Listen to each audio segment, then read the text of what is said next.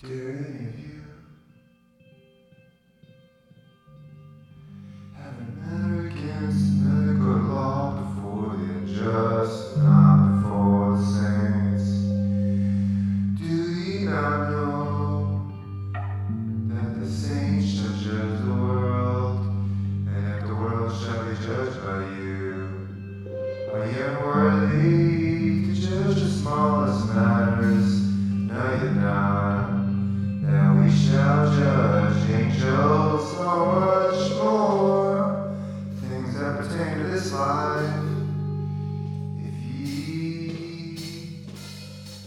If then ye have judgments of things pertaining to this life, set them to judge who are least esteemed in the church.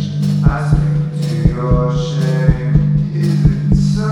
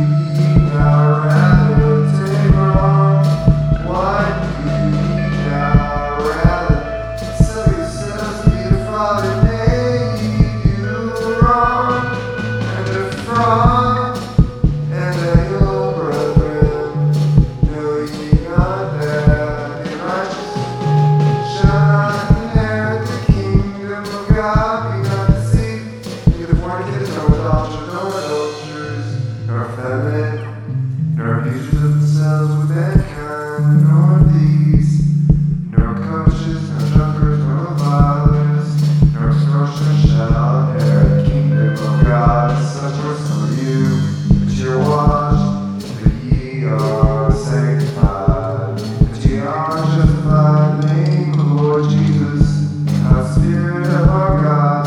But things are lawful unto me, but all things are expedient. Things are lawful for me, but I will not be brought under the power of any.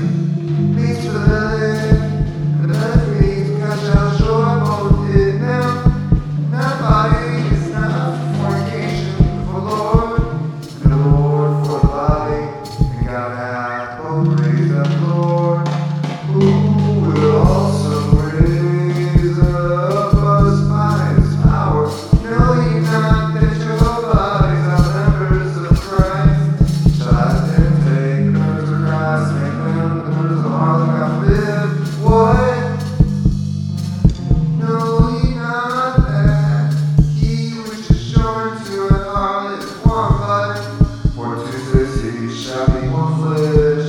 He that is joined to the Lord is one spirit. Flee fornication. Flee fornication. Flee fornication. Every sin that man doeth is without the body. But he that committeth fornication sinneth against his own body. What?